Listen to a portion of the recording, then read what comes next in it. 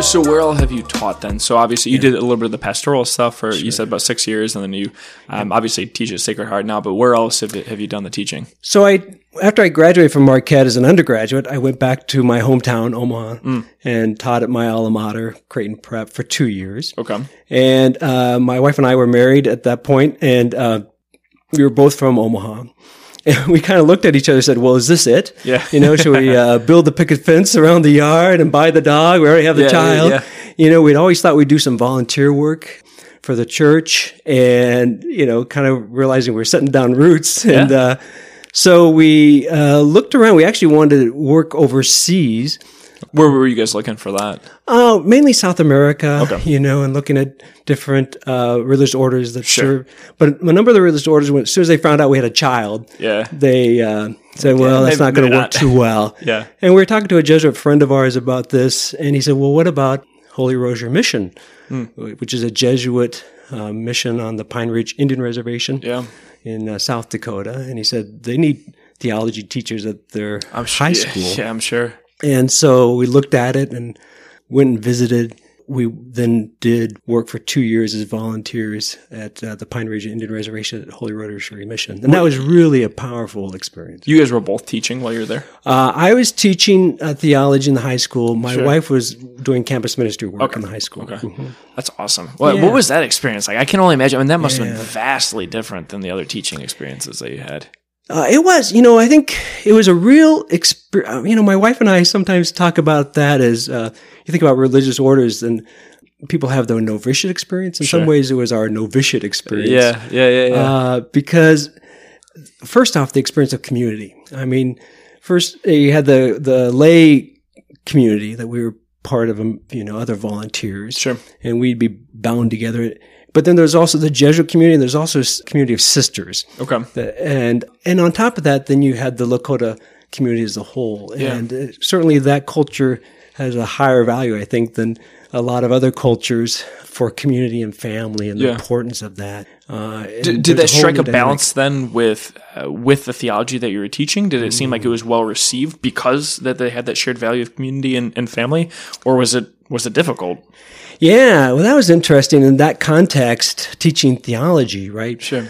Because I think even the institution, Red Cloud Indian School, which is the name of the school, was trying to reorient itself, because originally the Catholic schools were seen as a mechanism for forcing assimilation upon the native populations. Sure. There's a real attempt to honor and respect and to figure out how there might be lines of congruency between the Catholic faith and the native culture and even the native religions, how within those expressions there might be ways to find compatibility. Some parallels, at least. Yeah. Right, ways to incorporate certain traditional rituals, just like all Christianity has always done. It's found ways to find, to seek similarity and then incorporate. Yeah, and so interesting.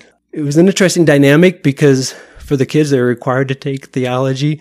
I taught Old Testament, and for some of them, it was just something they had to take. Which I found even when I taught at Creighton Prep, that wasn't a shared experience. For others, their faith was really important, but it's certainly a culture where faith's important. It wasn't one way or the other. You're kind of imbued, right? Yeah. With the sense of the mystery and the Almighty. I mean, even.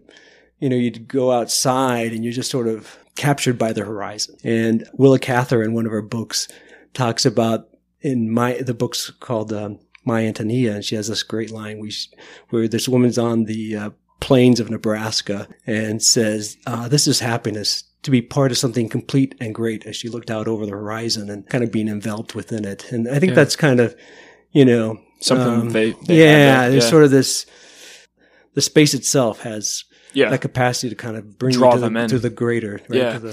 Do you feel like in that same sense then, was there less of a distraction? I think of ourselves in a secular world, right, with screens is an obvious one, but also just so many things at our fingertips to do, to be able to go to. Was that less of an issue for them? Yeah. Just because, maybe I'm wrong, maybe there are those same things on the reservation, but...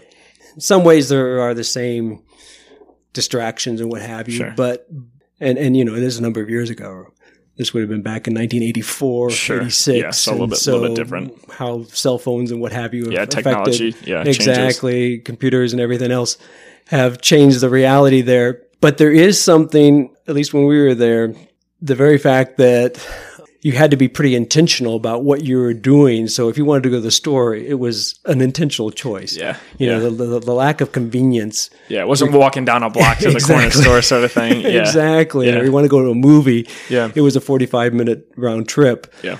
So that sort of made a couple things happen. Was one, I think people did find ways in which, well, okay, we have to make our own entertainment. Yeah. And we certainly did that. But also that, you know, you find a way in which you're connecting with people in many ways, more than just objects. You know, I mean, obviously anybody can plop down in front of it. So it's not not that hard. Magic elixir, but yeah, it's interesting. I guess before we get too much into the archaeological stuff, which is going to be fascinating, but it just seems like an interesting parallel there to, you know, the stuff that I went to a talk before, obviously last spring, that you gave on some of your archaeological digs, but just to think of the simplicity back, you know, in Christ's time of not having these luxuries. And it sounds something similar to what you're saying now with, you know, this reservation, where people didn't have that convenience, and you almost had to have that relational aspect in the first place to have this, you know, bond as a community, and to maybe, I don't know if it was small enough, but that kind of feeling of like everybody knows everybody sort of thing. And, you know, things spread by word of mouth instead of just the convenience of the internet. It seems like maybe that was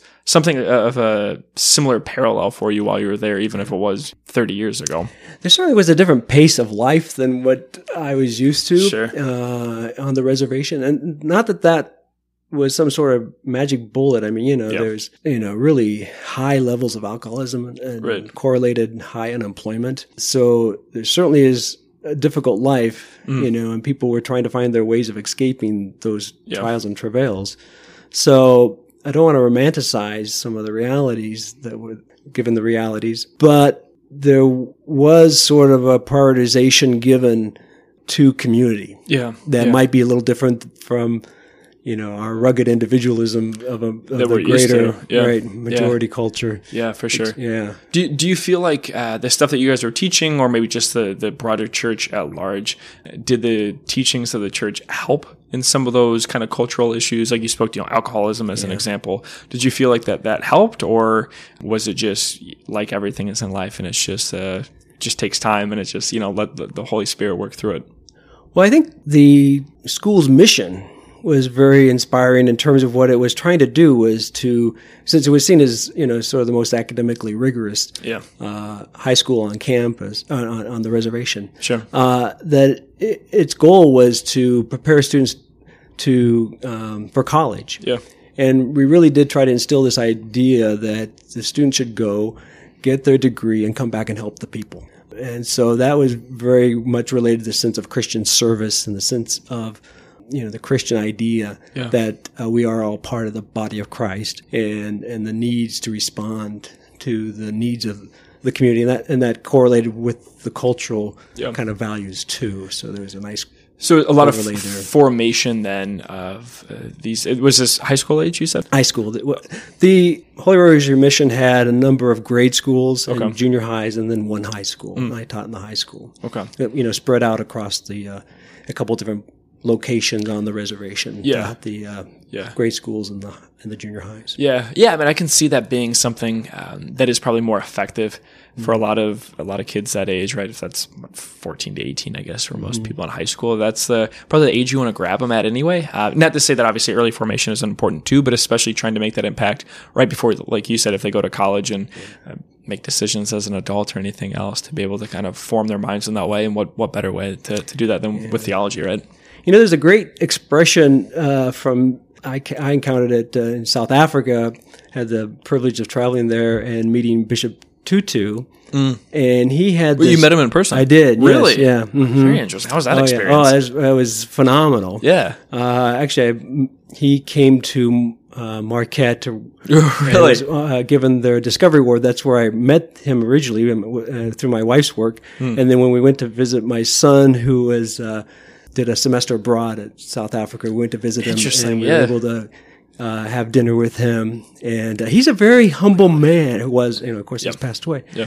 Very cheerful person, very authentic. And his wife, I think, kept him that way, kept him honest. Yeah, always, like any good wife will. She never, but he was just a authentic, down-to-earth kind of guy. Just a pleasure to be with. But, he has this great use of, he'd often cite the term Ubuntu, which means I am because we are. I am because we are. And I think, that at its core, that's a concept within Christianity too, right? That we're all part of the church, each of the other. body. Exactly, the body of Christ, right? And then in some ways to fully experience what God desires for us, we form community. And again, that's congruent with, I think, the values of the Lakota culture too. That's awesome. What a cool experience. It was really very formative. Right? That's awesome. Gives a lot of taproot sort of experiences that my wife and I continue to go back and forth. Not all easy, like I said, there's a lot of pain on the reservation. So I guess in terms of my own faith life, I learned a lot about the nature of community and how that relates to the Christian faith. I also learned probably a lot of lessons about the cross. And how two little girls that are substituting a bus run for somebody and off the bus when they got off were snatched by another parent and driven away. So basically a kidnapping, and just the pain of that, of feeling so helpless to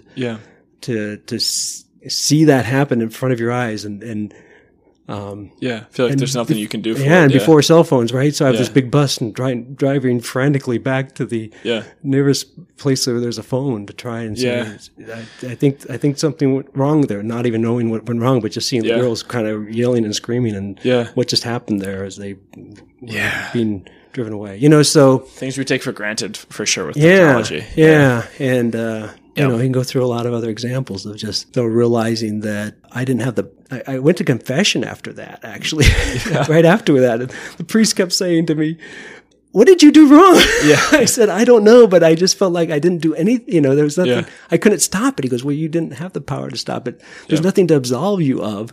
You're just experiencing the cross." And that's why we believe that God's redemption is beyond our doing. You're not Christ. You basically said to me, stop trying to put yourself up on the cross. Jesus has already done that. That's a great way to put it, of just having that feeling of helplessness, but also just giving that helplessness to the Lord too, right? Which is what you're saying. So that's awesome.